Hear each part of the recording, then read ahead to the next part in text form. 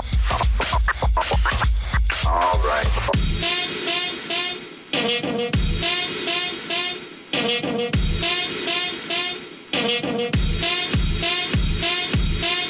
From Vermont to upstate New York, this is The Anything Show with John Francois, featuring Andrew Vanderton of the Lifestyle of a Gay Black Boy podcast.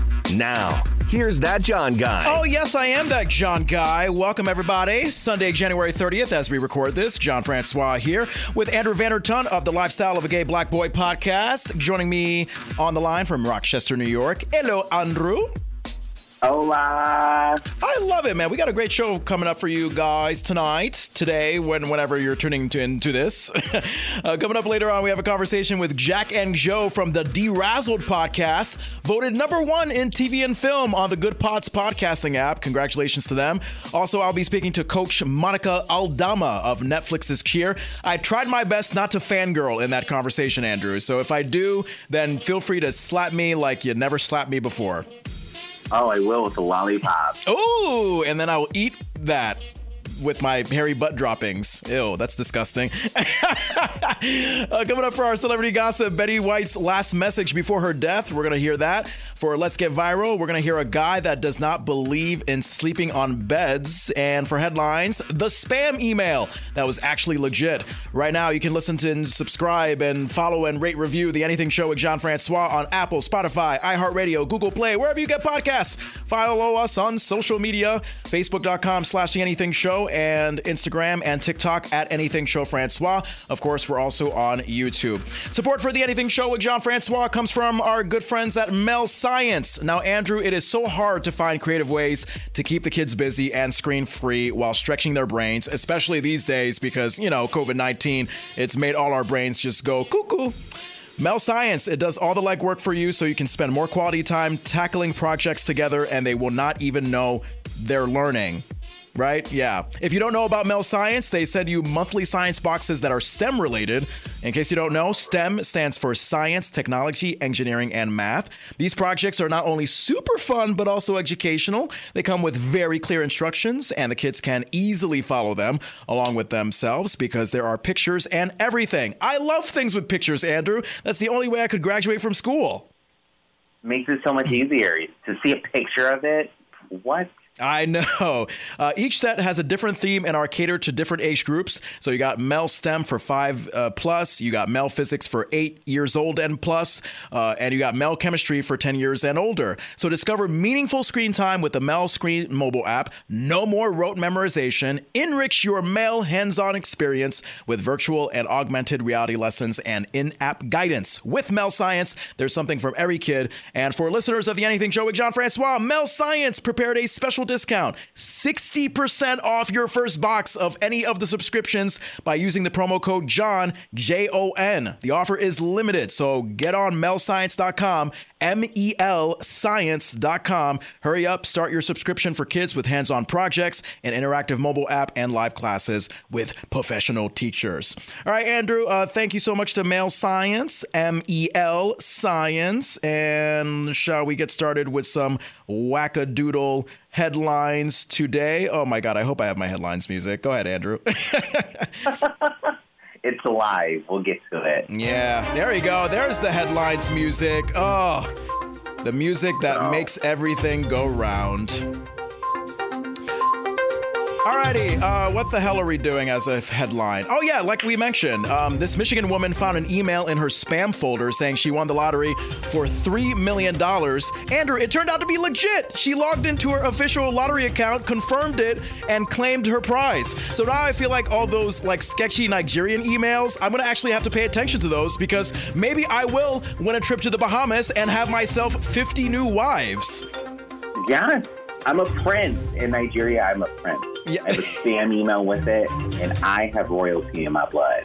Oh, God. So King Nada Tutu, John Francois on the way with Andrew Vanderton. We're gonna claim those 50 wives if there's anything we have to say about it. Alrighty, we have this new study, Andrew, that just linked unwanted body fat to our grandparents' smoking habits. They said specifically that grandfathers who started smoking early, if you had a grandfather that started smoking before he turned the age of 13, Andrew, you're more likely to be overweight. I don't know if you've experienced this with your grandparents. Me, whenever I saw my grandpa, I just wanted to smoke the cigarette itself. My grandpa smelled like cigarettes all the time. I'm pretty sure he started smoking at like 10. And he always had one of those cool little pipes that was shaped like a boat. Oh. And I credit him for me wanting to smoke now. Did he have the smoking jacket too? And he had like the very old man kind of slippers, the ones where it shows like half of your feet? Yes, he had the jacket. He had that. He had the table lighter, this big chunky lighter that would only light a cigarette. Oh, my God. I love my grandpa. Rest in peace. And, maybe part of why he died is because he was smoking so many cigarettes. Luckily, in like fourth grade, Andrew, I found out from my teacher that smoking can kill you. So I am very fortunate that I did not take that road that my grandfather took. All right, let's see. Oh, my goodness. Let's talk about poop, pee, and vomit. That's a great thing to talk about as you're eating your dinner right now, listening to the podcast. There are 96 bags of poop, pee, and vomit on the moon, Andrew. Astronauts from the Apollo missions left them there to reduce the weight of their shuttles so they'd be able to bring back moon rocks and core samples. So along with the fact that there's no air up there, there's another reason why we should not take off our astronaut helmet on the moon. I can only imagine what poop that old in space looks like when it's probably irradiated. What if it turned to gold? Ooh. Oh, my God. And then you could sell it in California, home of the California gold rush. And maybe it won't smell anymore because, sometimes, and I know this from the cat poo in the house that I live in, you let poo just formulate and dry up over time, and it turns into a chewy Kit Kat bar. No? Oh, wow. No? I'm sorry. I glitched for a moment. Oh. I glitched for a moment thinking about a chewy cat turd toy. Oh, okay. I thought you were I thought you were so outraged by my comparing poop to a Kit Kat bar that you were just like, you know what? I'm not going to even speak to this bitch anymore. Forget it. I do take offense as Kit Kat's representative, but oof. Yeah. That whole analogy just put me in a headspin. Oh, Lord. Andrew, how long do you consider a long car ride? Tell me the amount of time. About 8 to 9 hours. Jesus Christ, you have a tolerance like Arnold Schwarzenegger. I like that. Well, in a recent survey, Americans actually said, for the most part, 3 hours is what they consider a long car ride, followed by 2, followed by 4. For me, it's either 2 hours or when my ass starts hurting. You know how you've been on a road trip for a long time and you could feel literally pain in your butt, like your ass, like the bones it seems like they're just shutting down. They're shutting down. They're giving you cramps and you just want to you go anywhere. Even if it's in the middle of the highway, you just want to stand up and stretch. I know exactly how it feels. I love taking road trips, so for me, being in a car in a long time is not bad. I kind of enjoy it, but after that 9th hour, I'm like, get me out of here, especially if other people are in the car and I can't listen to my music. I'm panicking. Exactly. We have common food-related arguments with our significant others, and of course, great, this in time for Valentine's Day.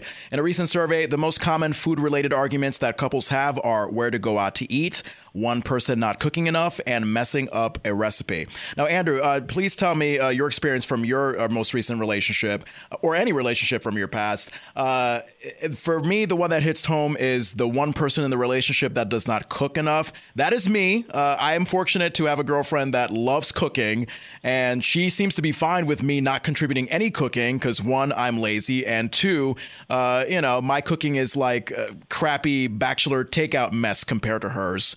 What about you? What was the dynamic like in your previous relationships? My previous relationship, the biggest one was with my fiance. He would always cook and then expect that I would clean the dishes afterwards, and I hated it. I'm like, I don't want to do that. You cook, you wash your dishes, but those are fun arguments. too. Yeah, I guess so.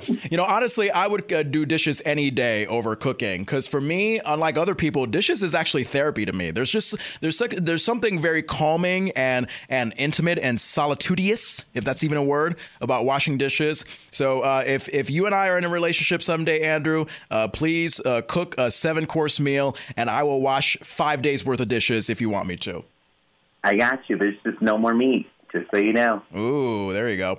Red wine. Oh, my God. Red wine. They say that if you drink 4 to 5 or more glasses of red wine a day, not only are you an alcoholic, but you also have no chance of getting COVID-19. Now, okay, maybe I should correct that. A 17% chance or a 17% lower risk of not having COVID-19. As I mentioned at the beginning of the last episode of the podcast, my girlfriend Tony came down with COVID. As of now, a week later, she is feeling a lot better. I think she's still positive, but pretty much her symptoms seem to be gone. But if she only drank red wine, Andrew, I think she would have been out of the gate and wouldn't have had to quarantine for however long she did. I just want to know what wine company paid for the survey. This sounds like Red Cat or Barefoot Moscato scientists came up with it. It's Bullshit Wine Incorporated. Brought to you by... I mean, if that's the case, I should never get COVID, ever. Yeah, I guess. All right. Well, we have this 19-year-old guy in England who says he doesn't have nipples anymore. And this actually brings up a good argument about if guys don't even need nipples in the first place, because obviously we know what the purpose of girls having nipples are for. But for guys, this guy having his nipples cut off because he had a dare that he felt like he had to accept that involved spraying his nipples with 2 full cans of Axe body spray. And he says the cold froze the nipples to the point where they just broke off. Look, Andrew, first of all, I do not put anything on my nipples but water. I mean, do you expose your nipples to anything else but water? Yeah. Oh, care to share, or is that too X-rated for the podcast? I mean, electric shock is still PC, right? Oh, I mean, yeah. I mean, if you're not literally talking about the electric chair in a prison center, sure. I mean, if you're talking about sexual purposes, I guess that's fine. What do you do? Yeah, I mean, I guess in the chair too, you could get a little tingle. Who knows? Yeah, tingle, tingle on my shingle. Well, and also, I think the moral of the story is do not use Axe body spray. I don't know if you had experiences back in the day, Andrew, with Axe body spray, but I found that not only is it itchy and makes your armpits just seethe with sweat, but you also just smell like a sweaty teenage boy 24/7 with it. When I read this and it said 2 cans of Axe body spray, the fact that this person had 2 cans lets me know they are either super young or do not function well in life outside of their house. Yeah, they don't. They need some help. And frankly, we need to put them in some bell bottoms because that might be a better alternative than having Axe body spray on their nipples. This next headline, bell bottoms. I guess they're back. Bell bottoms, a big fashion trend back in the 70s. Target, they actually sell, they're actually starting to sell a woman's version of bell bottoms, Andrew, called Extreme Flare Jeans. And I'm really waiting for the men's version because I have these jeans. I always have jeans that are just a little bit too big on the bottom pant leg where it just goes under my shoe and you have to end up folding up the bottom of the pant leg so that you're not dragging your feet with your jeans. And bell bottoms, if I'm not mistaken, Andrew, bell bottoms, they go kind of slightly above your ankle and they kind of spread out like a dress. I feel like I might be able to rock that. I think you can rock them. I love bell bottoms. A bell bottom pant is always cute, but they already exist. These pants already exist. You can go get them at any store and not pay half your life savings for them. Really? I don't know what store you're talking about. You're talking about the bell bottoms store of Jersey? Well, I mean, I wish there was a bell bottom store. But if you go to Walmart, Target, order from Levi's online, go on Amazon. White leg boot cut jeans are the exact same thing as what these are going to be. All righty. Well, while I'm getting my bell bottoms, I guess I'm going to be getting my Twizzler straws because right now, for people like me who hate paper straws, Reddit just inspired me with this idea. Use candy instead. Someone proposed it. They said that you just bite the ends off of a Twizzler or Red Vine and drink your drink through that instead of a paper straw. Now, Andrew, do you have this problem with paper straws? When you drink through them, you end up like, chewing a bit off the paper straw and you like accidentally swallow it? No. No, I'm sorry. Is it just me? Oh my God, I feel like a weirdo. I've never had that issue, but I don't like paper straws at all. I only use plastic straws. Yeah. Well, is plastic straws the one that's bad for the environment or paper straws? I don't know. I have no idea what the environment's all about. Plastic could be, but there's bigger contributors to plastic than straws in the ocean. So it's like give or take which one you're going to go with. Yeah. Well, you know what? Either way, I'm not going to do this Twizzler straw idea because I don't want my ginger ale tasting like a Twizzler. That was loud. Oh, God. And did you like that southern twang that I added to it? My ginger ale, it's not going to taste like a Twizzler, y'all. I love it. Yeah. It makes me want to, I don't know. Do a line dance and have sex with my cousins. That's what they do in the that's what they do in the South still, right? Yeah, that's a regular Sunday service at church. Oh my God! All right, if you have a headline, a cousin sex story, a piece of celebrity gossip, I don't know, who knows? Send it over Facebook.com/The Anything Show or Instagram and TikTok at Anything Show Francois. John and Andrew here. Got a great show coming up. Like I said, coming up later on, Derazzled podcast hosts Jack and Joe, the #1 TV and film podcast on Good Pods. They're going to be joining us in a bit. And, oh my God, Monica from Netflix's Cheer. I loved my conversation with her because I actually watched the show. I actually did my research for this, Andrew. So I feel like a good boy. You know what I mean? Oh, yeah. And what do good boys get? Good boys get viruses, don't they? I'm trying to figure out. Oh, I was going to go with a spanking, but if we're transferring viruses. Yeah. Oh, yes. Let me transfer that virus particle to your particle, if you know what I mean. Oh, it's time for Let's Get Viral, y'all. Oh. The viral videos of the week right here on The Anything Show. Let's start off with a woman's story about her boyfriend's very weird sleeping habit. It is going viral on TikTok, as are many millions of other things. Let me see if I got the right one here. Oh, yeah. So apparently this guy, Andrew, does not believe on sleeping on a bed. He likes to sleep on a nest of clothes. My 24 female boyfriend, 25 male, sleeps in a nest of clothes and towels and refuses to buy a bed. I was amazed to see in his bedroom there is no bed. Instead, there's a huge pile of clothes and towels in the middle of the room. He showed me how he does it, and he kind of curls up into a ball in the middle and piles some of the clothes and towels on top of him. That's how he sleeps. Yeah, Andrew, what are your thoughts on this? Because I thought, hey, this is a great way to save money, but also not a great way to maintain the sanity of your muscles. I'm in pain. I'm old, and I feel like that would hurt me to sleep like that. Yeah. But I see the genius in the idea of building a cocoon of cloth around you as you sleep.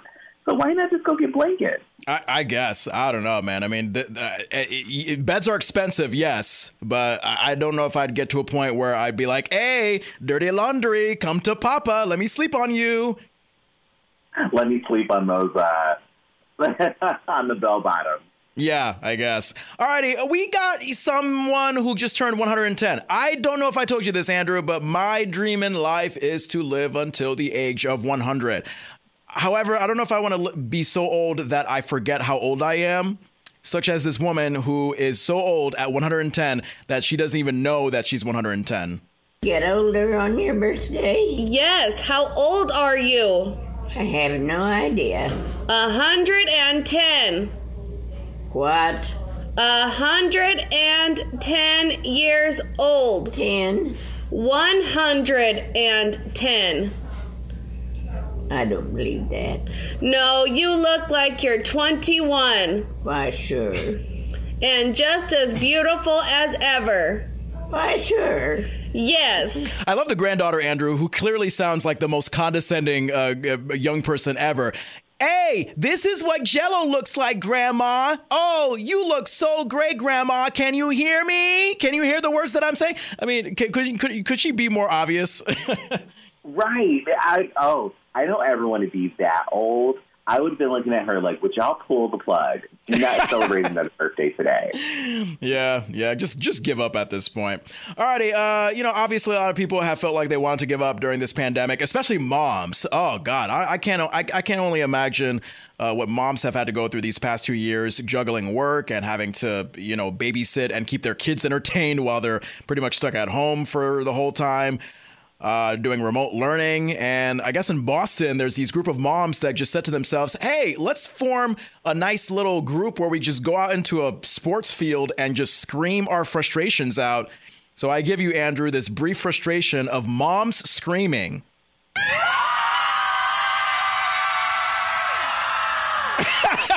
Did you hear the force in that scream, Andrew? Did you hear the sound of like 56 angry moms all at once?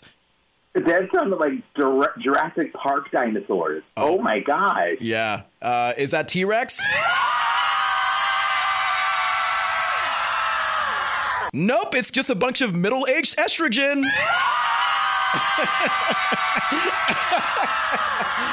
Oh, God. This is going to be you at the door. Go ahead. I can just hear the frustration of them yelling at their kids coming out in those screams. Yeah. Timmy, please, put your pants on. Oh, my God. I feel like that's just like a stock clip that we should use for everything. So speaking of moms, I guess this mom filmed her daughter saying Pinocchio. And the daughter's having a hard time saying Pinocchio, Andrew. And I guess the mom was like, trying to like divide the word up into 4 sections for her daughter. And this is what she came up with. I mean, the daughter unfortunately ended up with a massive failure. P. No. Key. Oh. Pinocchio. Yeah, peekaboo. Yeah, I mean, that's certainly close to Pinocchio, right? Oh, she's officially the cutest baby ever. Mm-hmm. Love it. All right.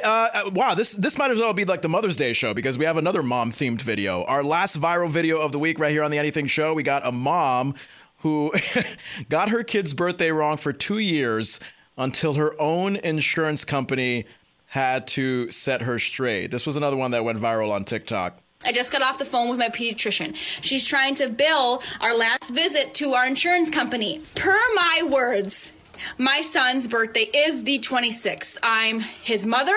I know his birthday. The insurance company says no. His birthday's on the 25th. So she's calling me to, get that squared away. So, I'm about to call on my insurance company to let them have it. And I say, maybe I should scroll back Facebook to look at the birth announcement years ago to make sure. I just got done doing that. And his birthday is indeed the 25th. For 2 years, I've been celebrating his birthday on the 26th. And now I have to call my pediatrician back and say, you know what? I had my kid's birthday wrong. You want to know the worst part? The worst part.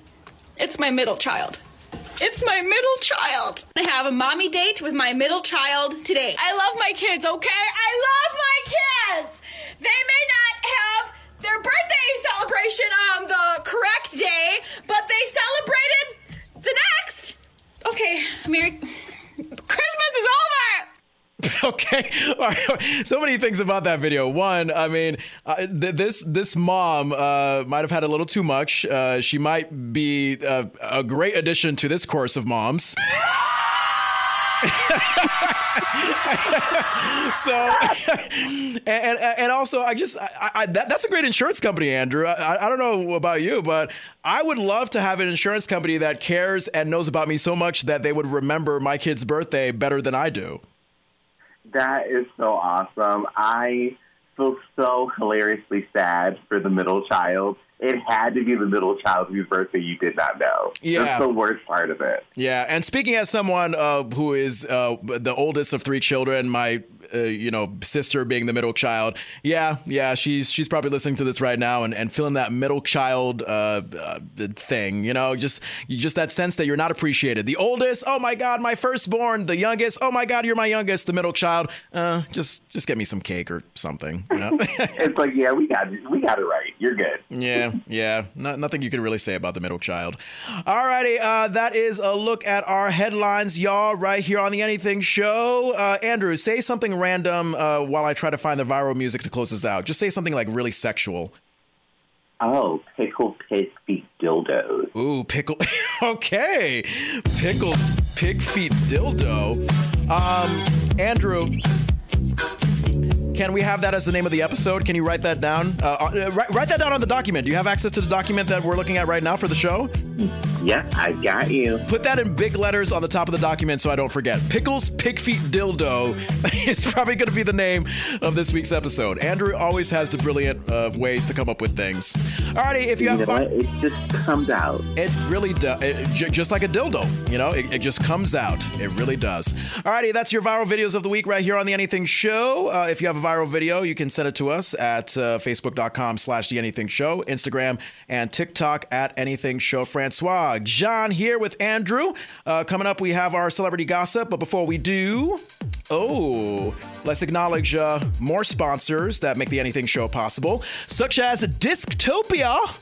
If you want to be a podcaster and you want your thing uploaded on Apple, Spotify, Amazon, blah, blah, blah, all at once, Disctopia, Disctopia. It is the podcaster's paradise with more features and flexibility than any other platform. From unlimited storage and uploads to multiple networks, Disctopia has it all. They got private or exclusive episodes that you can upload, which they will pay you for. You can distribute your podcast everywhere via RSS. And, for those in the podcast audio field, you probably know what that means. You can set up your own podcast profile page. You have the ability to manage multiple episodes, embeddable episode web player, all on a secure site.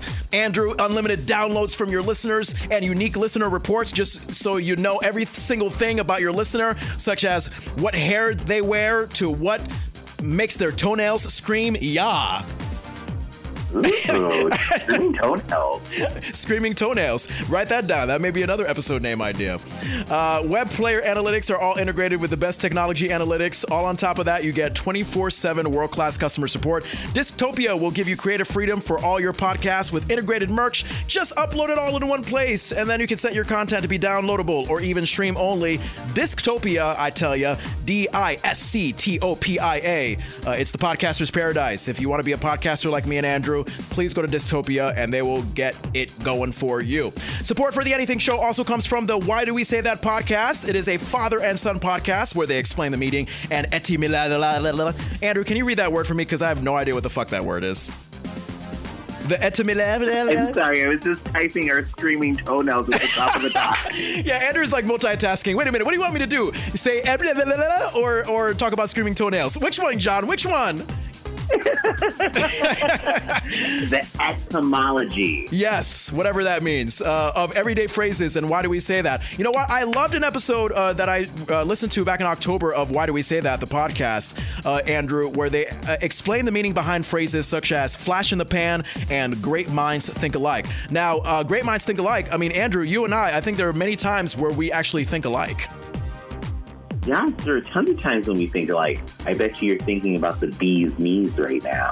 Yes. I'm going to say that just for the purpose of making this podcast look good. Yes, I was talking about bees stinging my knees.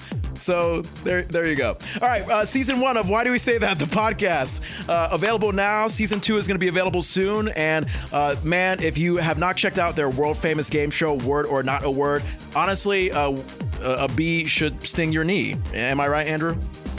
Yes, that bee's going to get all up in that tendon of the knee. That sounded really weird. I mean, it's really not the weirdest thing that you said on the podcast, so I think you're fine. I think it belongs in the wonderful collection of Andrewisms. Oh, I like that. Andrewism. Yeah. Maybe that'll be another name for the podcast episode. Write that down. I'm just giving you like endless podcast name episode ideas.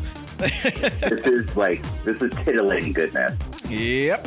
Alrighty, thank you so much for our partners for sponsoring the Anything Show as they would. And right now, let's do some celebrity gossip, shall we? Yeah. Ah, yes. Talking about celebrities. Yeah, I'm really acing it on the very upbeat, rhythmic gay bar kind of music, Andrew. Don't you think? Yes, this is like the pre-gay bar at the Broadway show where everybody's fancy before they get drunk. Oh yeah, I love it. All right, let's start off with Betty White. I know she died on New Year's Eve. It seems like a million years ago now, but you know what? Recently, this video came up. Betty White recording her, I think pretty much her last video message before she died on New Year's Eve. And, you hear the sort of weakness in her voice that suggests that she's been living a while. So pardon that. And just take in the sweetness that is Betty White. I just want to thank you all for your love and support over the years. Thank you so much. And stick around. Yeah, so she recorded that shortly before she died, and it was pretty much to commemorate her 100th birthday and to thank people for commemorating and recognizing the fact that she would have lived a century. So what do you think about that, Andrew? Oh, it's beautiful. It's Betty White. It really touches and pulls at my heartstring. Yeah. You know what also touches and pulls at my heartstring? Hugh Jackman, Wolverine himself from the X-Men. Oh, my God. Would I love to claw his Wolverine pubes. Whatever that even means. Anyway, Hugh Jackman, a big fan of football, and he was really pulling for Tom Brady and the Tampa Bay Buccaneers to get it to the next round of the playoffs. And obviously, we now know that they did not make the playoffs. This is Hugh Jackman's message that you were hoping would have gotten Tom Brady to another Super Bowl ring this year. Tom, we both working today. I think yours might be a little tougher than mine. But anyway, I just want you to know I'm a Giants fan, but I'm representing TB12. TB. I love it, brother. Thanks, man. Crush it today. And as we speak, Andrew, on Sunday, January 30th, did you hear that trending story that sources have said that Tom Brady is retiring after 22 seasons? But then now it turned into Tom Brady and his camp have not really confirmed. So we really don't even know. I mean, he's arguably the greatest player in football, and we may or may not know that he's retiring at the moment. I'm not the biggest fan of Tom Brady, but he's like at every Super Bowl. Like every month he's at one of them. So it's been enough. He can stay home. Yeah, he's like in his mid-40s at this point. He has 7 rings. Like, what more can you want? Just stay home with your family. Leave us alone, Tom Brady. And this is coming from a guy who is in New England. Yes, as a New Englander who had him for the Patriots for God knows how many years, like 20 seasons. Just go home, Tom Brady. Go away. Yeah, just go enjoy your life. You'll be fine. Yeah. Martha Stewart. I love how Martha Stewart is telling us how we should and should not drink wine. Martha Stewart, Andrew, gave us the okay to put ice in our wine. She says, quote, nobody minds it anymore, even fine winemakers, end quote. I think I can make my own wine decisions without your approval, Martha. Have you been putting ice in your wine, Andrew? I have been putting ice in my wine since I got that communion. So, Martha, you're late. Wait, since you got that communion? Is that what you said? Since the first time I had communion, there was ice in my wine. Wow. So, she's late. And for those not in the church community, communion is basically when you are in church. And I think this maybe only applies to Christian church services. I could be wrong. But, you have a little bit of wine. You have a little bit of dry cardboard that's supposed to act as bread. The bread is supposed to symbolize Jesus' body, who's died on the cross for us. And the wine is supposed to represent his blood. And I don't know, did you ever have a great tasting bread for the communion, or did you have it rough like I did?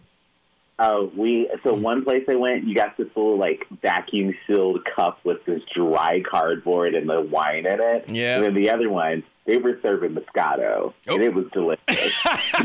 Yeah, you just wanted to save all that wine. You didn't even want to drink it during communion. You just want to be like, you know what, girl, I'm going to put it in my pocket and save it for New Year's Eve. Look, all I knew as I was 12 years old and I was drinking wine with my pinky up for Jesus, and I was happy. There you go, bougie for Jesus. Come on now. I love it. All right, Peter Dinklage. I think you said you've been watching Game of Thrones, right?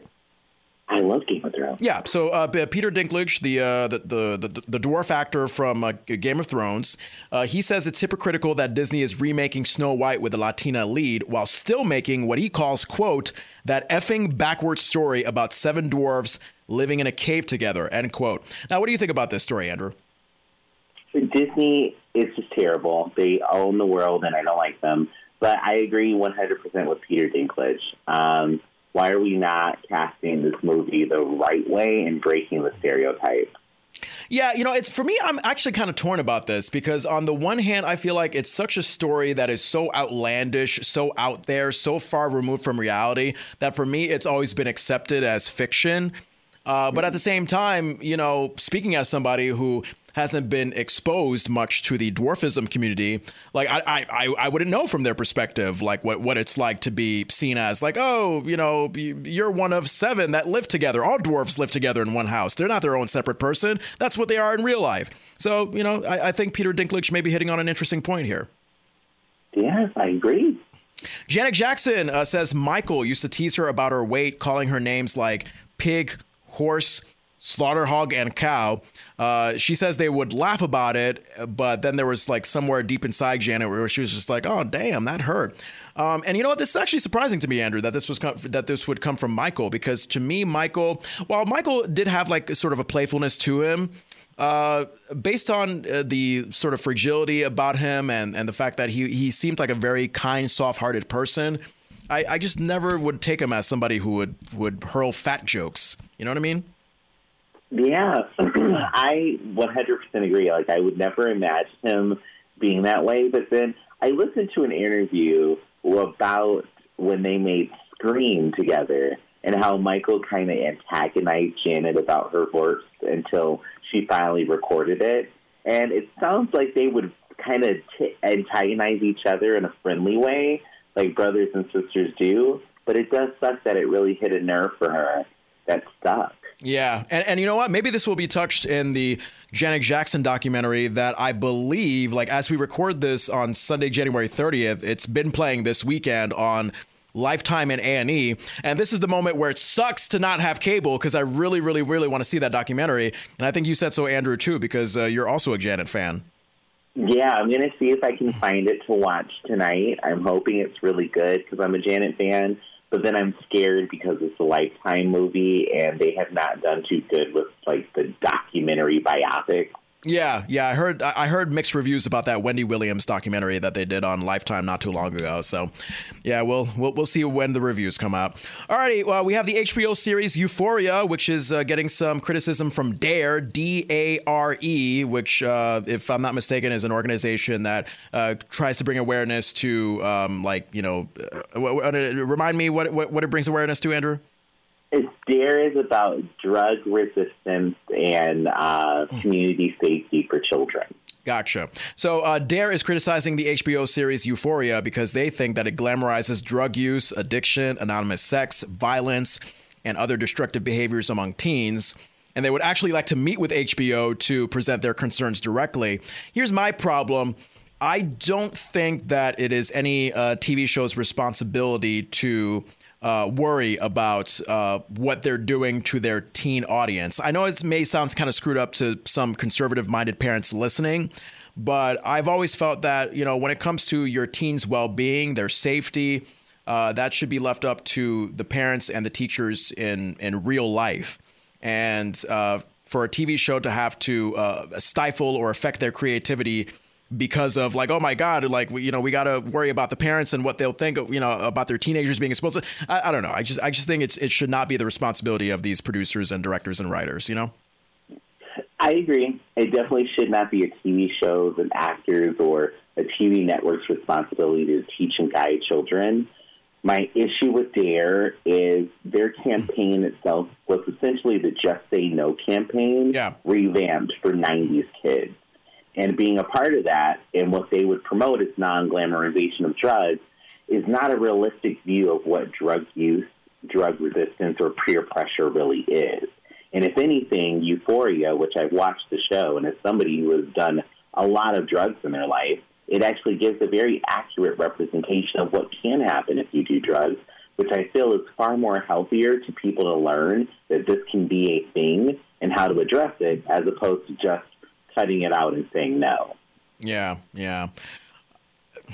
Well, time will tell. Time will tell. I mean, I've been aware about Dare ever since middle school. So, and of course, you have those like PSAs and commercials from Dare, which paints like a dark view, like, oh, this is what your child is like on crack or on pot, and it shows a picture of like, I don't know, like some clapping cymbal monkey to represent that your child is going to become a clapping cymbal monkey if they're on crack. They make it so over the top that you're just like, whoa, okay, all right. I guess I should not have joy at all in my life. Very true. The one, though, with the girl melted into the couch because she smoked pot, I just want whatever she smoked. Whatever she smoked must be very good. So, I mean, they're basically like the PETA for like teen drug and sexual awareness, aren't they? They just really like make it over the top. They really do. And unfortunately, one of their campaigns is so problematic now, watching it back, for anti-smoking, where they associated smoking with being gay and in the closet. Oh, Jesus. And they have some very backward views in the DARE program. Oh, my Lord. Well, there you go. What a morbid ending to our celebrity gossip. Oh, my God. Oh, God. Ain't that a transition? We go from smoking causes homosexuality to, oh, let's dance, gay bar, let's dance. We're smoking. But you know what? What better middle finger to the DARE program and those backward views than to have gay bar music? You know what I'm talking about? Perfect. Yep. Celebrity gossip. If you have a gossip piece that you want to send me and Andrew, Facebook.com/TheAnythingShow, Instagram and TikTok @AnythingShowFrancois. John Francois with Andrew Vandertunt. Coming up later on, we got a great conversation with our friends Jack and Joe from the Derazzled podcast. They review, I think, mostly terrible TV shows and movies. They were voted #1 in TV and film on the Good Pods podcasting app, so that is well deserved. We're going to talk to them. And coming up right before that, I'm going to have a conversation with Monica from the Netflix docuseries Cheer, which is getting all the buzz. Andrew, before we go to the Monica conversation, Lifestyle of a Gay Black Boy podcast, your podcast, what is the latest? Yes, so the latest is I just got to have my conversation with Edgar Gaines, former porn star, now turned pastor. And that's going to be going up shortly. And then also another conversation with my friend Danny. We're talking about healthy kink choices and safety in the BDSM world. What? So it'll be quite fun. So a very naughty, sexy, interesting, thought-provoking episode of Lifestyle of a Gay Black Boy podcast we have to look forward to. Yes, with a sprinkle of Jesus. Okay, just a little sprinkle of Jesus. All right, write that down. That may be another episode name idea. A sprinkle of Jesus. I feel like, I don't know, we just have so many ideas. I don't know. I mean, I feel like because it's all referenced in this episode, maybe we should make this like the longest episode title ever. You know? You really could. You really, really could. Oh, man. Yeah. Seriously, write that down in the document so I don't forget, because I think that might be a good episode name idea for the future. All righty. Yeah. So I'll see you in like about 10 minutes or so for our conversation with Jack and Joe from the Derazzled podcast. But first, Monica from Netflix's Cheer. So I got to tell you, I just started watching Cheer on Netflix, and it's fabulous. I mean, I love you, and I love the entire concept behind the series, and I like how it makes it clear that there is a serious competitive, like, elite side to cheerleading that we often don't see. I mean, obviously, when we think of cheerleading, we think of like Dallas Cowboys or the good looking high schoolers or whatever. But your show makes it clear that like cheerleading can be taken as seriously as, say, running track or running the Boston Marathon or something like that. And what I also like about the show is that it lets you know that, like, if you want to be like at the best level of cheerleading in terms of the competitive side. It's at like the collegiate level. And I guess I just wanted to know from your perspective, like, how does it feel like getting these aspiring cheerleaders, knowing that you have them like at the peak of their passion? Because I believe like in this series, we get this perception that, you know, the professional side of it is more like just dancing in comparison to the collegiate cheerleading. So how does it feel to know that, like, you know, you're really like getting these students at their peak? Yeah, I mean, obviously it's a great feeling to know that I have them at their top level. Of course, it is, disappointing that there are not other opportunities at the moment. Although we're working on that, trying to hopefully make some opportunities. But yeah, I mean, it's definitely was highlighted the fact that, when you go into the NFL, that is really dance. It's not, I know they're like, you have the Dallas Cowboy cheerleaders, that's called cheerleaders, but they're really dancers. And those are way different. The two, cheerleading and dance, are two completely different things. Yeah. And I think, like you said, a lot of people don't know a lot about cheerleading. There's a stereotype based on all the movies that come out, the Mean Girls, the Bring It On, all of that. There is a stereotype with cheerleading. And, I think that dates back to really the history of cheerleading, because back many, many, many years ago, the only cheerleading that was out there was school-based cheerleading. And a lot of times that was, you were chosen through some popular vote, in school or something like that. But, cheerleading has evolved a lot. All-star cheerleading was created, which is like club cheerleading, many years ago, and it's created some of the most talented athletes, in the country. Absolutely. And while, obviously there's this, big, respect and talent that goes behind competitive cheerleading, we also know in the series that, cheerleading can lead to, some very bad injuries.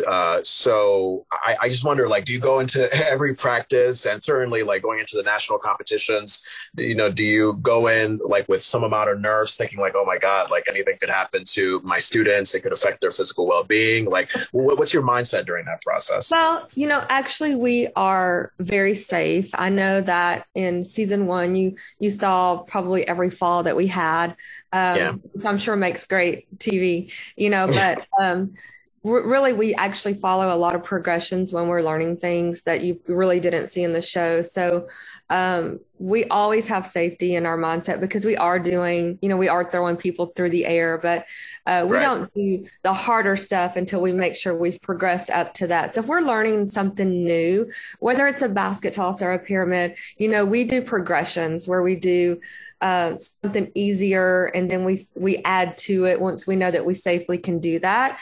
So, we have training in safety.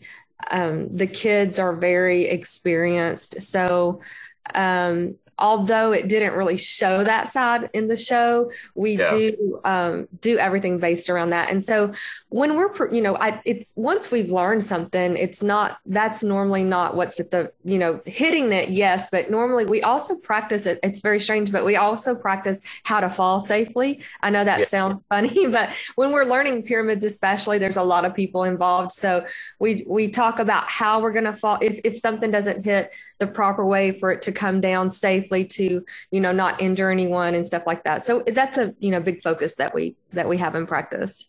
Yeah. And even though, again, I mean, when it comes to the cheerleading, I mean, you want to have a great stunter, you want to have a great tumbler, and so on and so forth. But also I was watching one of the episodes, and I think you had mentioned that just as important is like the personality and the appearance of the person. Am I correct on that? Because I think you had mentioned that in the one of the first couple episodes with Morgan. Leaders. It's at the end of the day, it's a performance. Yes. But within that performance is it's built around athleticism. So there's a lot of components to it. So it requires a lot of practice, a lot of preparation. Obviously, yes, we like to, once we put in hours and hours and hours of work to perfect the athletic part of this routine, then we can start working on the performance value. So once they've built that muscle memory, then they can start working on where they want to perform. Are we going to add a little bit more choreo here? Or are we going to add a little bit more choreo there? But it's kind of like it's stages. You have to get the athletic part's the most important, and it's the hardest part to achieve. And then we can add the performance aspect and really work on that. And then, of course, obviously, we want to look good. We want to have our uniforms nice the way we want them, and, make sure we look clean out there as a team. But that's all kind of at the very, very end. It's the athletic part that takes so much work, because it's very difficult to do that. And we hopefully make it look very easy at the end of the day, but it only looks that way because we've put the hours in, to hopefully make it look easy, but it's very hard. Yeah, I bet. And of course, the big moment is the national championship stage. And I think you've won 14 championships since 2000. Do I have that correct? Yeah. Yes, that is correct. Yes. Oh my goodness. And what I find breathtaking about that moment is, once your students actually compete on their time, I think it only takes 2 minutes to 2 minutes and 15 seconds. That's right. So what goes through your head? I mean, if I was in your position, I'd be a nervous wreck. Oh my God, we're putting all this practice time, all these, athletic efforts, and it's only for that 2 minutes, and that 2 minutes could make or break everything. I mean, what is going through your mind at that moment? It's a very stressful situation, but I have to just let it go, because at that point I have no control. I've done my job. We've prepared. We've done everything that we needed to do back, at our home gym, and now it's up to them. So I just have to trust in them and let it go, and just, unfortunately, I don't really watch for enjoyment. I'm watching for perfection. And so, it's like it just goes by this fast. Yeah.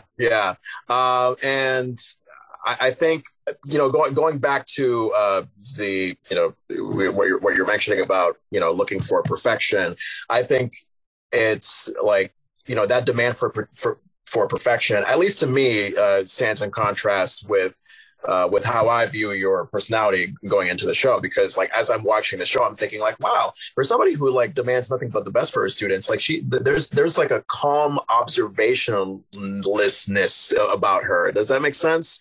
And I think is that kind of part of why you're called the Bill Belichick of cheerleading? Because I think Bill Belichick for the Patriots has that same quality where it's wow, this guy has won a lot of championships, but when you see him in the media, he just has this very calm, confident, observational way about himself. Well,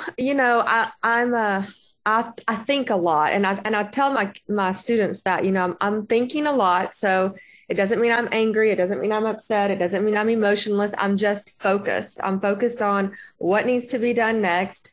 And yeah, I try to remain calm, because they're looking to me for direction, number one. And if I panic, that's going to filter out to them. So I definitely, my mind just goes from, if something happens, I immediately go to plan B. What are we going to do? I try to stay out of the panic mode. And if you've watched the entire season of season 1 of Cheer, we have an injury, which has never happened before ever in my career, at finals. And I will tell you, I was very much panicking inside, but I was not about to show that at all, because I could see the face, the athletes' faces, and I could see their panic, and they were looking to me to be that calm within the storm. So I was, I try to make sure that I'm there to be the calm no matter what's going on. Yeah. So, so Navarro College in Seneca, Texas, it pretty much has the reputation of being, the destination for the top cheerleading program.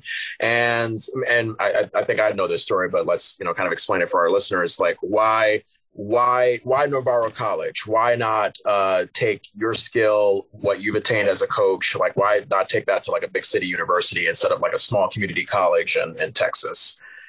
Well, I definitely, when I was growing up and when I went to college myself, I never thought that I would be coaching.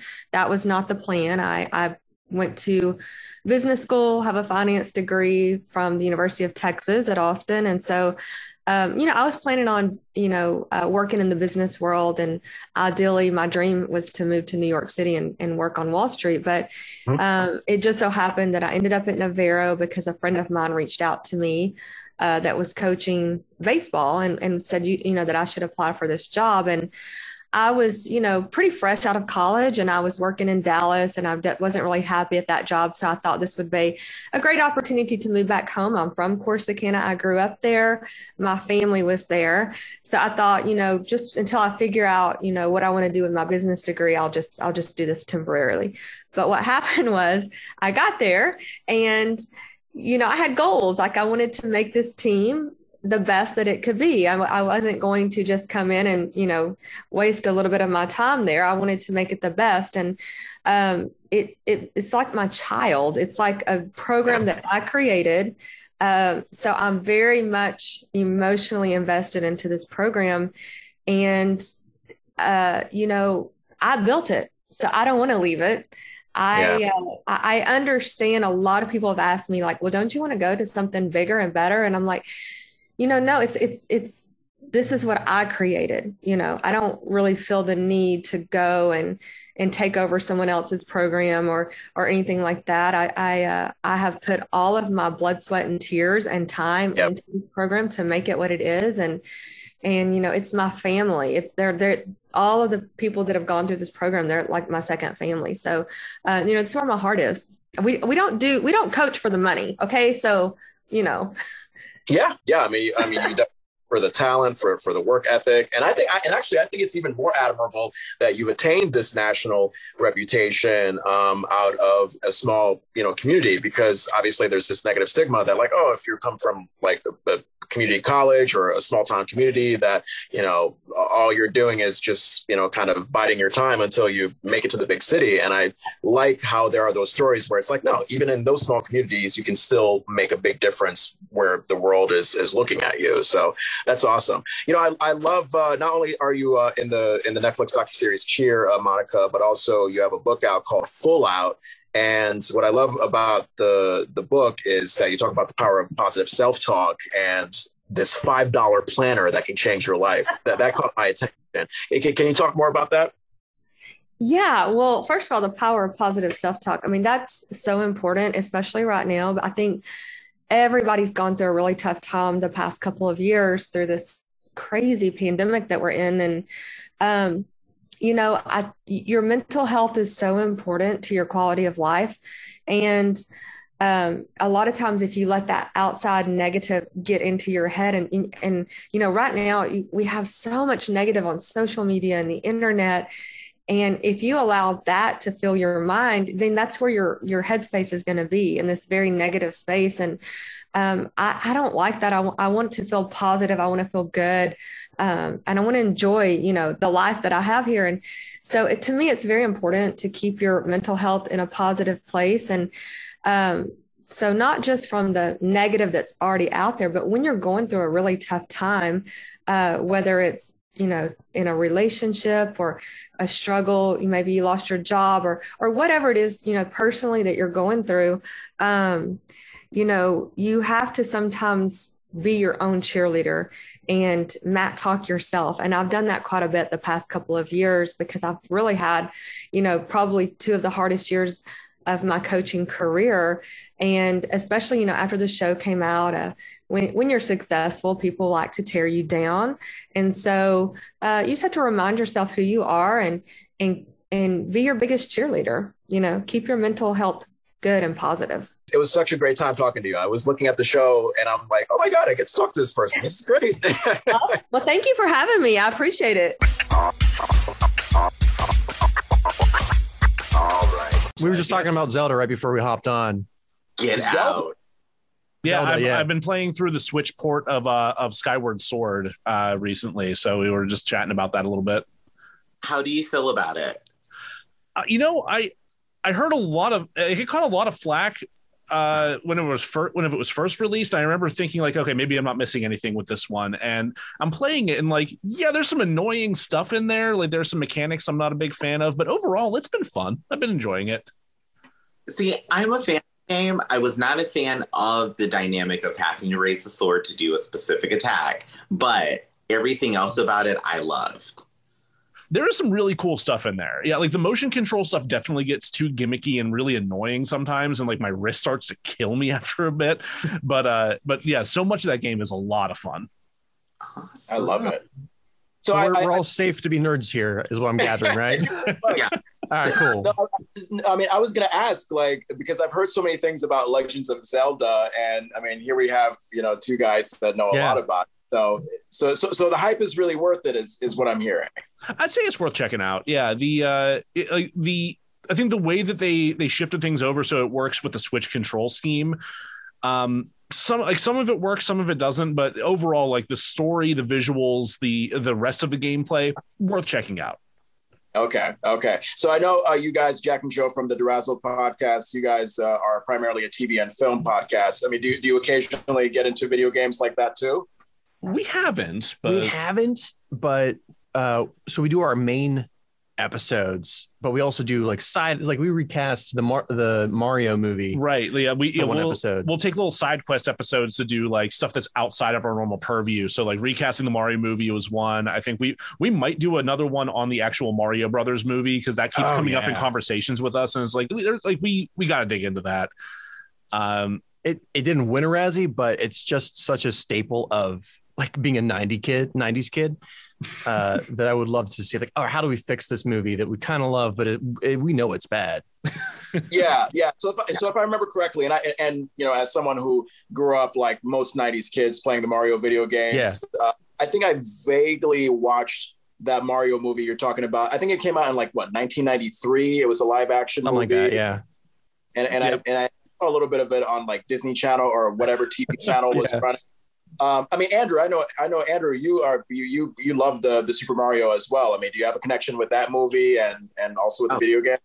It's one of my favorite movies of all time. I have watched it no less than 75 times because I love it so much. Hell yeah. Oh yeah.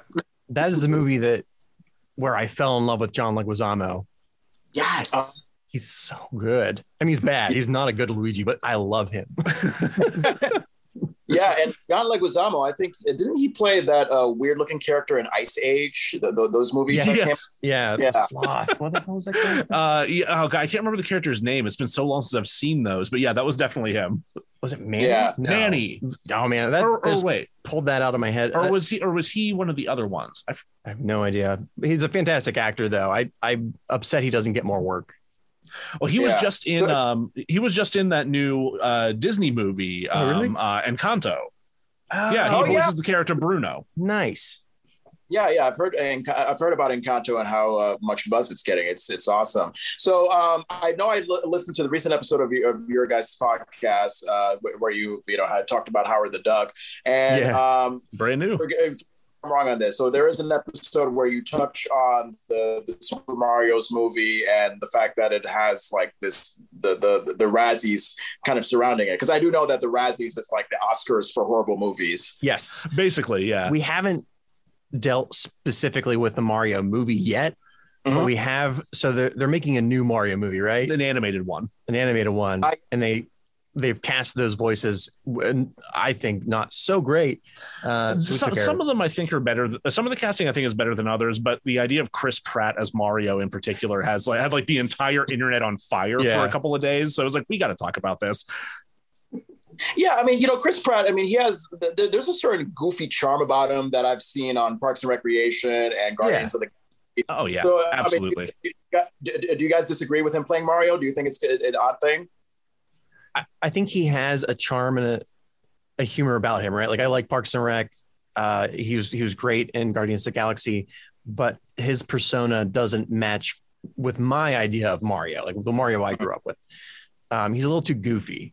So there's a couple of reasons why I don't like the casting, and it's partially because I don't think he himself fits the role. But then again, I guess we have to see, kind of wait and see what exactly they're doing with these characters for this take. But the other thing is, like, there's this whole conversation going on regarding the casting of big name actors in voice roles when they don't really have a whole lot of voice acting experience. And in the case of Mario, like, you have an iconic voice there he's been cast for over 20 years now. You have Charles Martinet has voiced him since Mario 64 and has just been it just knocked it out of the park. Absolutely. Andrew, are you familiar with Chris Pratt and this animated Mario movie that's coming out? So I just found out about the animated Mario movie like now, because I didn't realize. Oh no. Other than actually listening to you guys' podcast, I was literally listening while I was working. And I was like, okay, you guys got me thinking. And Chris Pratt, to me, I feel like he could be in the movie, but the animation, but let's add him in as like a Hammer Bro or I like.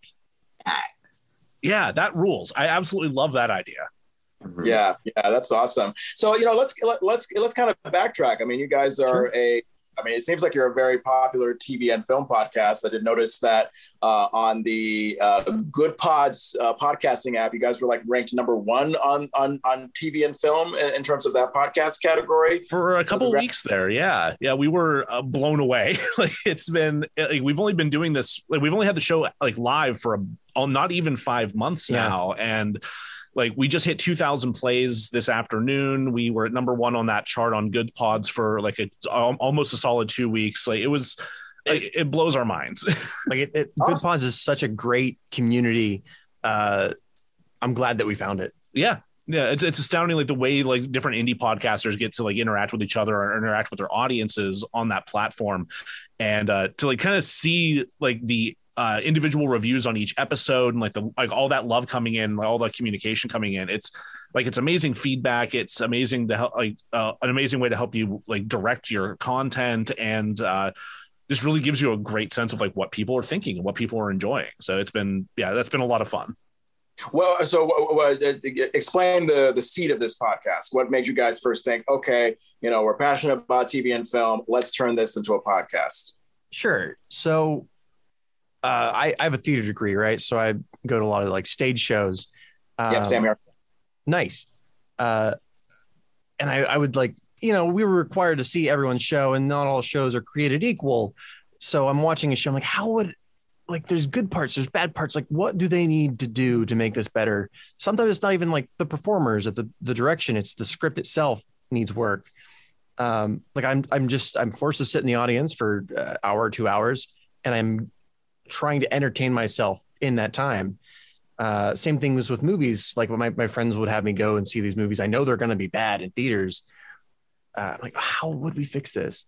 And then we had tried a couple of previous podcasts. Yeah, we used to be roommates, and during that time we had come up with an idea to kind of start seeding an idea for a podcast where we tried to take a film series or a film franchise that had either not had a new entry in its franchise in like over 20 years, or that has just had like a run of just garbage entries, like Hellraiser, for example. It's like hasn't been good since like Hellraiser 2. Like, how do we revive the Hellraiser franchise with Hellraiser 14?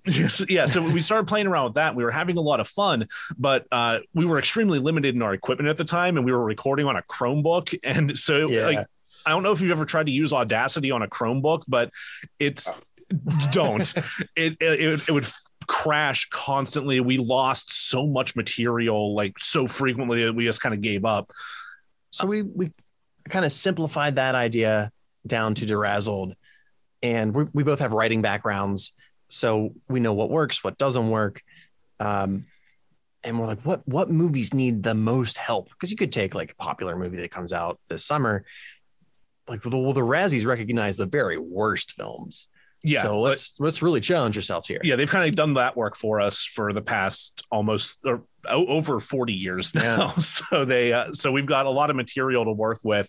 And it just seemed like a really fun way to jump in and, get back to this project that we had kind of left dormant for a while, and, just have fun together as friends and collaborators. Like we've, like you said, we both have writing backgrounds. We've also done a lot of film work together, as Jack is a writer and director, and I act as his producer on set. And we've done music videos and commercials and short films and a feature that's currently in post-production. So we bring a lot of that expertise and that background knowledge to this. So, we have a little bit of an inside view of how the sausage is made, so to speak. Not nearly on the scale that like Hollywood does, but it's fun to kind of think about like what are the possibilities that could have been done here? How would we have approached this? Like, it's one thing to say this movie's bad. There's a lot of people that can do that. It's another thing to say like, okay, well, if it were in my hands, how would I fix it? Yeah. Now, productions that you guys yourself have worked on, you mentioned, having behind the scenes experience, writing and being on set and stuff like that. I mean, would you guys review that on your own podcast, or would you think that's like a conflict of interest, and would you prefer to review things that? Yeah, go ahead. We actually were planning on doing that, if I'm not mistaken. Yeah. Like that was something we had in the schedule. Is it still there?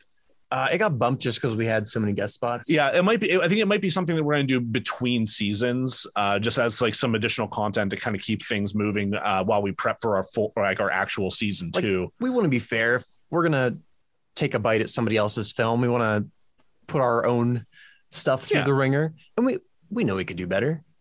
Yeah, we're older. Sorry, So the title of the podcast, I imagine, Derazzled. I mean, that's coming from the concept of the Razzies. Mm-hmm. So are you guys purely there to say like, oh my God, let's talk about how awful these TV shows and movies are, or is it a balance of like, all right, we're going to talk about some awful things and we're going to talk about some great things that we admire? Definitely a balance.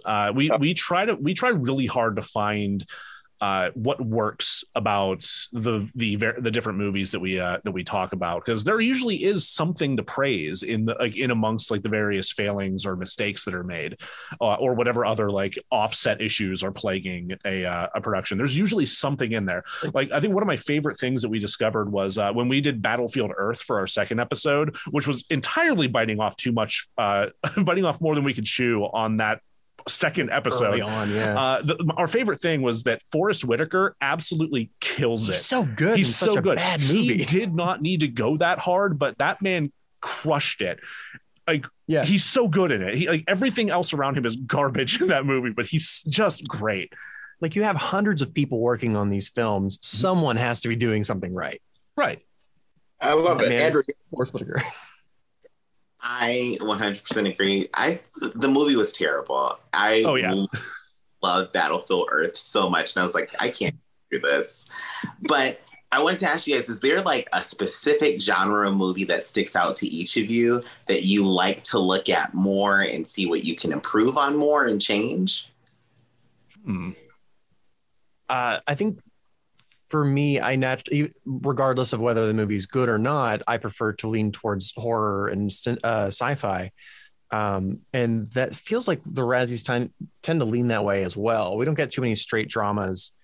I mean, there are definitely some in there. There's some in there. We've touched on a couple peripherally. Like in our Nothing But Trouble episode, we went on a bit of a sidetrack about Bonfire of the Vanities, because those two productions are like intimately intertwined with each other for like whatever reason. I can't wait to do Mommy Dearest. Oh, I'm so excited to do Mommy Dearest. Mommy Dearest is going to be wild. Yeah. What's Mommy Dearest going to be about? Mommy Dearest is a movie from the, I want to say early 80s. Early 80s, yeah. It's known for being very campy. I'm not super familiar with the plot of that one. I think the quick version of it is just like a like offer rocker, like wildly abusive mother. Is like the focus of the film. I thought like the one thing I still have not seen the entire movie myself, but the one thing that sticks out in my mind just because of like pop culture consciousness is just her shouting, "No wire hangers!" I always wonder about campy movies, because and I'll use the 1960s Batman TV series as an example. Excellent. Because like I feel like you can either look at it as like, oh my God, that's so awful, and they don't even know it's awful. It's so over the top. Yeah. But also look at it as, well, no, that's intentional. They want it to be outlandish and over the top. So I guess with campy movies like Mommy Dearest, like, do you approach it from, oh, like they're not aware that this is campy, or do you approach it from, oh, I think they're aware that this is campy? I think we both have a very strong appreciation for camp because we're both really big John Waters fans. So I think like we both appreciate camp when it's done well. So I think our approach would be, how do we help that camp land the way that it needs to? So right now we're working on Spice World, which it's campy to a degree, but it could be campier. Oh, Andrew, you held your hand to your heart. Are you familiar with Spice World? So, Spice World, guys, if you don't know, I am gay, and I'm real gay. And Spice, it's a fantastic movie to me. Also, Mommy Dearest, and John, if you want to see perform every scene of Mommy Dearest, come up here to New York. People in the gay community, because it's so good and so campy. But Spice World, give it to me on a platter. I would eat it all day. See, I have some nostalgia for it myself because my stepsisters and my sister would watch it all the time when we were growing up, and I would sit and watch it with them because I would also make them watch all the nonsense I wanted to watch. So it was like, okay, yeah, I'll sit here and watch it. So like I had parts of it had stuck in my memory like really well, and then other parts had not. Like there was so much of that movie that I forgot. Specifically, like that the guy that played Riff Raff in Rocky Horror is like the paparazzi photographer that follows them around. Like we don't want to take the camp out of it. We just want to inject more camp. Okay. It's definitely one of the easy. Sorry, what's that? No. I was just saying. So I guess as someone who's not familiar with Spice World, I've never seen it. Like if you had to give me like sort of like elevator speech, or just like maybe like 2 or 3 adjectives to describe it, to like hook me onto the movie, what would it be? Because now I'm really curious about it. So First of all, there really isn't a plot. So it's extremely thin. Yeah, the plot is like painfully thin in some ways. The short version is that the Spice Girls are about to play like the biggest show of their careers, and a tabloid like muckraking like journalist or like, you know, like almost like a J. Jonah Jameson type, it decides he wants to build up sales and attention on his paper by smearing them and ruining their careers. And that's the thinnest plot that they travel on, but it's a lot of little scenes of the Spice Girls run into aliens, the Spice Girls run into Elton John, the Spice Girls sing on a boat. It's just like, how do we fill this space with ridiculous hijinks before we get to the end? My favorite parts are the cuts, like the cutaway bits they do, because they have people like they have people like Hugh Laurie and Stephen Fry playing up like they have Hugh Laurie playing like a Hercule Poirot type detective. At one point, they have Stephen Fry playing like an old-timey British judge, handing down the most ridiculous sentence that he possibly could to a pop band. Don't forget the boot camp sequence. The boot camp sequence with like the dancing discount Arlie Ermy is very fun. Yeah, I like that. You know, here's a question I have about like how you guys, prepare for your reviews of these, films and TV shows on your podcast. So in listening to your recent episode, I was taken up by, the ease, like the chemistry, like the natural conversational nature that you guys have. And I guess I was wondering, like, especially since you guys have that writing background, before you go into an episode, do you like say, okay, this is like something we're going to write down as for like how we're going to review this show? Or do you just kind of like riff, naturally, like stream of consciousness, whatever comes to your head about the particular project that you're reviewing? It's a little of both. So depending on the section, it's scripted. So with the summary, we break it up into acts because of course we're a movie podcast. So act 1 is heavily scripted.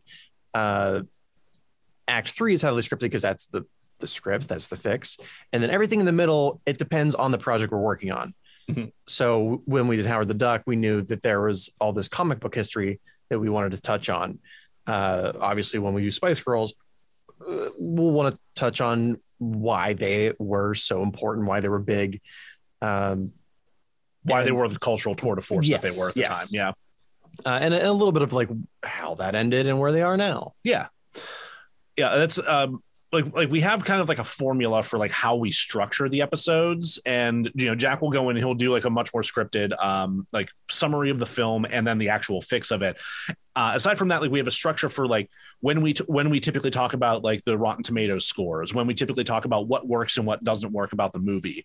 But outside of that, a lot of it is conversational. A lot of it is improv and riffing and just kind of having fun with each other, because that's just something that we do in our free time anyway. Like when we lived together, like it was pretty much nonstop conversations like this when we weren't watching episodes of the Venture Brothers. Yeah. Are there any influences in the world of TV and film criticism that you guys like to kind of draw upon for your podcast? Any critics that you kind of grew up admiring and kind That's of a good question. No. I love to hear people talk about film. So I tend to go towards listening to directors talk. Critics specific. We did talk about like why critics are the way they are. But most of my learning how to critique things came from the theater background, where we would all watch each other's shows, sit down, say like you had to say what worked and you had to say what didn't work. Because a lot of people jump either straight to it's so good, it's good, it's good, or it's so bad, it's bad, it's bad. You have to explain why that is. And I feel with certain film critics, it's a lot of how do they make their own ego, their own voice come through. I'm like, I'm not here for your voice. I'm here to learn like what worked and what didn't work for the film. Mm-hmm. Yeah, absolutely. Yes, Andrew. Now, when you guys are going to sit down and individually or together and prepare to watch a movie that you're going to review, or maybe it's a new movie or a movie that you just haven't seen, do you kind of put yourself in what I would say a media blackout is like a new movie's coming out, you don't watch the trailers or you don't look at anything that's involved in the social media so you can go in with an open mindset, or do you like to look at things that are previewing first? That's a tough one, because we haven't done anything that's like super current just yet. Like everything that we've done, I think the newest movie that we've covered is Saving Christmas. Unfortunately, Saving Christmas is I forgot. God, I keep wanting to block that out of my mind, but probably Cats is the most recent that we did. Yeah. Okay. Yeah. Cats was the most recent one. So I think. Go ahead. I think that we. I wouldn't say we necessarily go in blind, but I don't think that we like seek out a whole lot of information before watching the movie either. Like I think we've once or twice watched a making of, like a making of kind of thing before going in. And I know when we did The Last Airbender, you started watching season one of Avatar: The Last Airbender, so you had that comparison. With like Battlefield Earth, I tried to read the book. Going in with Avatar: The Last Airbender, I tried to watch the show because a lot of the reason people were upset was because it didn't match the show. In Understatement. A perfect world, I would not know anything going into a movie other than the title. Like if Joe could be my taste tester for films, be like, Joe or Jack, you're gonna like that one. Like, great. So I can experience it in its like purest, non-judgmental form. So typically, because that doesn't happen, I will watch the first trailer that comes out, or even just the first teaser, and judge based on that whether or not I want to watch a movie. For the podcast, it's like, well, what kind of crappy movie matches the host or the guest's personality? If we have a guest, if we have a guest, yeah. Now, you guys had me thinking of, you mentioned Cats, and I mean, the thing about Cats is that it wasn't a standalone movie. It's obviously based on a long-running Broadway musical. Yep. However, Jack, I'm pointing at Jack. You're the one on the right, Jack? I'm the one with the plaid. Okay, just making sure. So, Jack, you being from the theater community, maybe you're familiar with the reputation that Cats has, which is like it's this silly show with no plot whatsoever. Yeah. So, I guess unless you liked Cats, did you like Cats? Like, are you a big fan? No, not at all. Because I tried to watch the Broadway musical on DVD. I think after like about 5 minutes, I just gave up on it because it just didn't seem like it was going to be something I was interested in. So having that as its base, like once the movie version came out with like Taylor Swift, Jason Derulo, all these big stars, James Corden, were you going into it thinking, okay, this is going to be a shit show because it's Cats, or did you think, all right, there seems to be a lot of hype around this movie. I think this might be something. Well, here's what you did wrong. You watch the movie Cats first, then you watch the stage show, and you're like, this is refreshing. I'm like, I'm a theater person, but I'm a bad theater person. I think the way you framed it was that it was haha, I was a film guy the whole time. Right. Yeah. Like I was like, I snuck in there. I'm like, I'm stealing all your tricks, but I don't care about any of the musicals, especially Cats. But my best friend is a musical director. So anytime I'm going to do something in that realm, he's like, so here's what you need to know about Cats. And we actually had him guest on the show because I'm like, I'm not going to be able to put it better than you did. Rob brought a lot of additional background knowledge that neither of us had. So he was an invaluable guest for that one. But that'll happen a lot where you'll have the source material is so bad for something that you're like, you're not going to, unless you throw it away and start from scratch, the movie's going to be bad. Like you can't fix it unless you throw the entire thing away. Yep. Yeah. What was wrong with the Cats movie? I mean, taking aside the fact that like, there's no story in Cats. Mm-hmm. What went wrong? Because even though I knew that Cats, the musical itself, maybe not the best musical, like the hype surrounding it, it seemed like, okay, like they're going to do something different with this movie and it's going to be great. Like, what do you think made that movie fall apart besides the story itself? I think the shortest answer is that Tom Hooper as a director really didn't know what he really doesn't truly understand how to adapt a musical for film. The degree to which he cut out connective material in the music that was really important, the degree to which the visuals are blinding and nonsensical to an extent, I think, and his overall treatment of like the visual effects team. Just I think he was in over his head and unwilling to accept that. I think the thing that screwed them the most was that they gave the CGI department no time to do their job. Yeah. So a lot of what the movie is known for is how this like uncanny valley feel to the effects, and the effects team was like, we need like years to do what you're asking. And he's like, well, you got 2 months.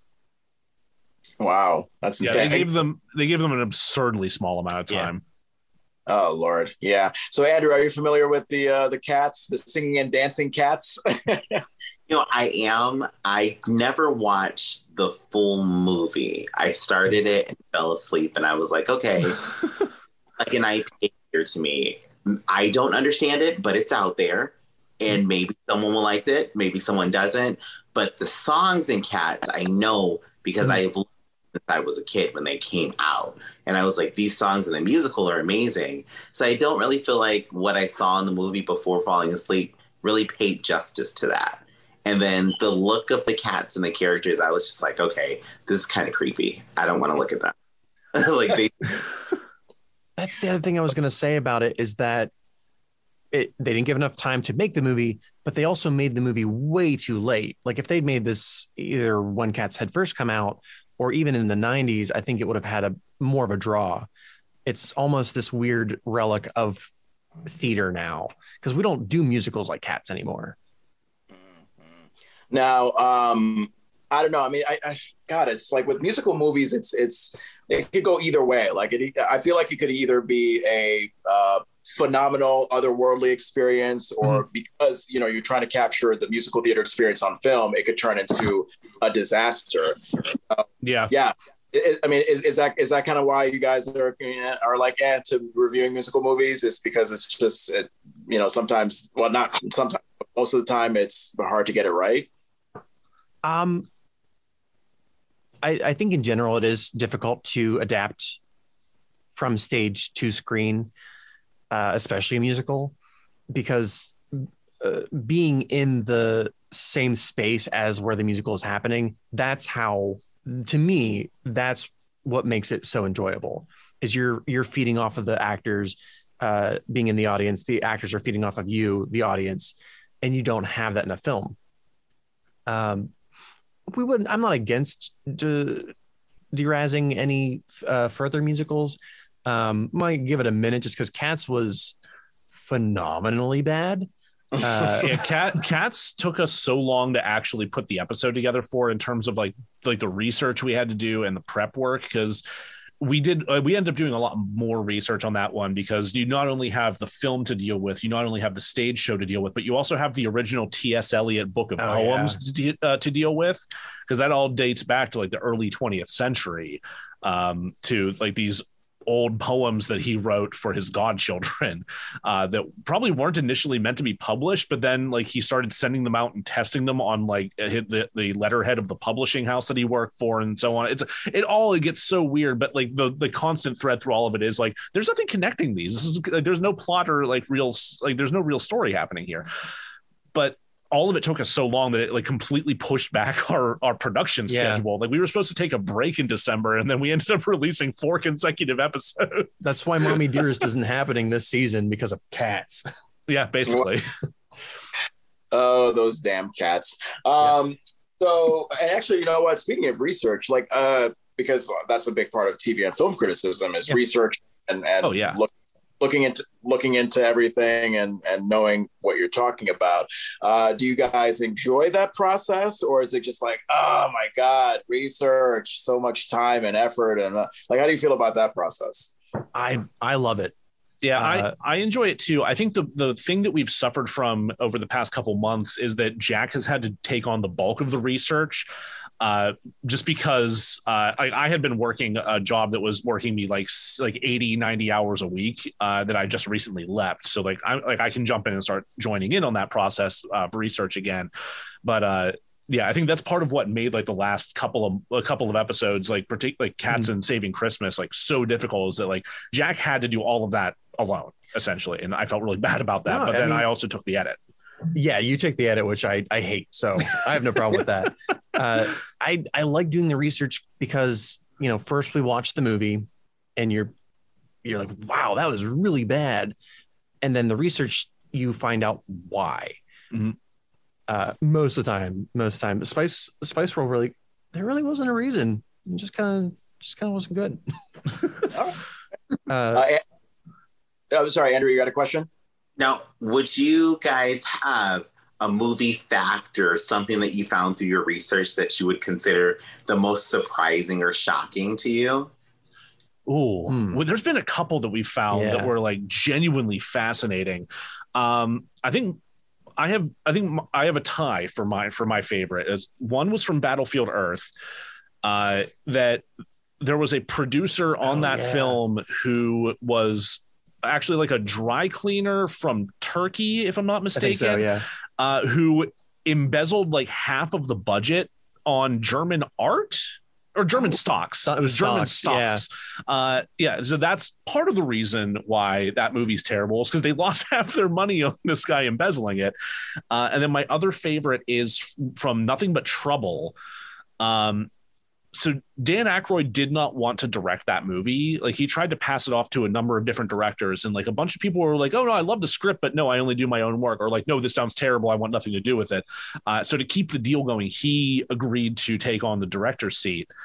And part of his efforts in that, as the director and also a producer, was to just greenlight everything that the tech crew wanted to do. So like there's a working roller coaster in that movie.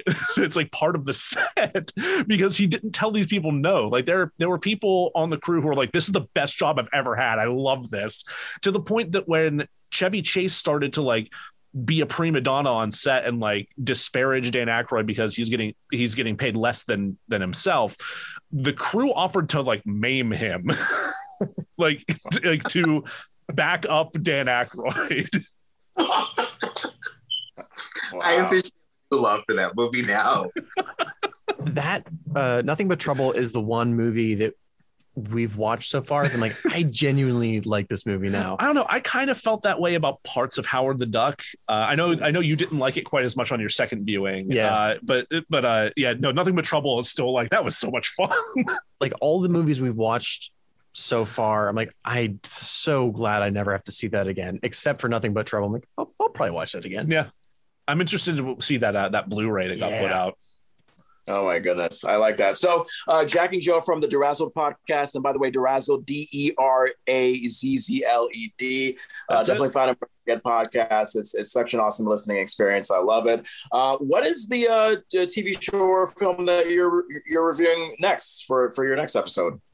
We're doing Spice World, and then after that, we are going to cover this year's Razzie nominations. Yeah, they're announcing them like the day before we do the next episode. So it's like the timing is beautifully perfect. Now, if it weren't for the Razzies, let's say like if the Razzie Awards did not exist, like would you guys still like? Do you guys think you'll still be doing the kind of podcast you do? It might be a little different. It might be more akin to like the original idea for a show that we had, but I think we would still be doing it. I think I think we both love this project. Yeah. We have a lot of fun with it. I know Jack doesn't like editing, but I've found that I love like that whole process and getting to like form the episode and build it up into like this, this thing that people get to consume and get to check out and enjoy. And I like taking a film, breaking it down to its barest parts, picking out the pieces that work and rebuilding it. Because a lot of this is stuff that we would probably be doing in casual conversation anyway. Just like whether it was just the two of us or like us and another group of friends, but it's just, there's something much more fulfilling, I think, about doing it in this structured manner and like doing something greater with it and like putting it out into the world like this. I think the thing that the Razzies have done for us is I never would have picked Cats. Like that is not a movie I would ask anyone to try to fix. But it challenges me as a writer to look at a thing that I'm out of my depth on and do it anyway. Try it. Same thing with Saving Christmas. I would never try to rewrite a evangelical propaganda movie, but hey, we did. Well, I mean, we did. I mean, you wrote a sequel that erased it from existence, but you're welcome. So this might be a silly question since your podcast is basically like influenced by, the idea of the Razzies, but I've always wondered about the Razzies, like in terms of like, is it just cruel? Is there a certain cruelty to just saying, oh, these are the most terrible movies of the year? Like these directors and producers, they may have worked hard on it, but they're terrible. Or do you think it's very healthy for that kind of criticism to come out there just so maybe those directors and producers can learn from it and try to make a better movie next time? I would not describe the Razzies as a classy organization. No. I think that there is something to be said for like pointing out like, hey, yeah, this was a really bad movie, like among everything that got released this year. Like there can be some value from that. And I think that's a lot of what we look for is like what can be learned from those failures or what good came along with those failures. But the Razzies themselves, they're more of an outline for us than something we idolize. They're not a guiding principle for us. They're more of like a I'm trying to think of a good metaphor. They're a buffet of bad movies that we just kind of like pick and choose. Kinda, yeah. But they can come across as malicious, and that's something that we don't want to do. That's something that we've openly criticized a number of times too. Like there are times where like they'll put in like a joke nomination for like if somebody appears in drag in a movie, they'll like nominate them along with the women that are being nominated, or with Howard the Duck. They gave like an ensemble award to like everyone who was in the duck suit, which is like that's grossly unfair. Yeah, like that's like it's especially once you know the work that went into maybe the suit. It was creepy, but the amount of work that went into making that duck suit and the technology that was made that came out of the process. So in some ways like we'll use the Razzies as kind of like a like not as a roadmap, but as like sideshow attractions along that roadmap to help kind of guide where we're going to go, and then we figure out the path to actually get there and get there effectively and get there in a way that that is satisfying, and it isn't just like a cheap shot or a snide jab. Gotcha. And I'm sure, and maybe this will be the last question I ask. And Andrew, you can always jump in if you have one final question to ask. There may be aspiring or present podcasters that are looking to you guys as inspiration. Like how did they get from being one of many unknown podcasters to suddenly being number one in the TV and film category on the Good Pods podcasting app? What would be your advice to those aspiring people looking to create content and have some kind of a following? I think it's absolutely community. Yeah, 100%. That's been the strongest move we've made, I think, is like through social media, like just connecting with other podcasters. Like Jack interacts with a lot of people through like groups on Facebook. I do a lot of stuff through Twitter, communicating with other indie podcasters, and that has translated into like success on Good Pods. That's translated into new opportunities to collaborate with people and to do cool stuff that we might not have otherwise done, and has pushed us to make our show the best possible thing that it can be. It gives us more gas in the tank. In general, with everything that we work, because we both work on different projects, other projects beyond the podcast. And I'm a bit of a hypocrite saying this, but I try to work on just making the product the highest quality I can and not worry about the numbers. The numbers will come. I know we were just talking about this earlier. Yeah, we were just talking about this earlier. I feel like we got a really good podcast, but like, where's the audience? And I know, like, let's just keep working on making the podcast solid. And the reality is, like, we've built a small but dedicated audience. Like we have a good number of people who who will openly tell us, like, yeah, I can't wait to see what you do with this. Whenever we first announce that we're like doing a watch along for something, or that we've picked our next movie, or whatever it is that we've announced coming down the pipeline. We have people that are actively subscribing and listening and engaging and sharing. Even like there's several other podcasters that just like openly, just put our stuff out there, like as though it were their own in some cases. And it's just, I mean, not that they're trying to steal it or anything, just like they just really like, they love it that much and want to celebrate it that much that they, it's just wild to see like this, goofy little show that we decided to do has started building some traction. Good. Well, I'm so happy for you guys from one podcaster to another, and I'm pretty sure Andrew will agree in that sense. So thank you. I mean, Jack and Joe from the Derazzled, Derazzled. Find them wherever you get podcasts. If you want some wonderful, entertaining, conversational criticism on TV shows, movies, they're really the destination that you need to go to. Thank you guys so much for your time, man. I mean, and take care and enjoy the Steelers, because that's all I know about Pittsburgh. The Anything Show with John Francois is on Apple, Spotify, or wherever you get podcasts. Join us on YouTube, Facebook.com/The Anything Show, and Instagram and TikTok @Anything Show Francois. Join Andrew Vandertunt on Lifestyle of a Gay Black Boy wherever you get podcasts, and on Instagram and TikTok @AJ Vandertunt.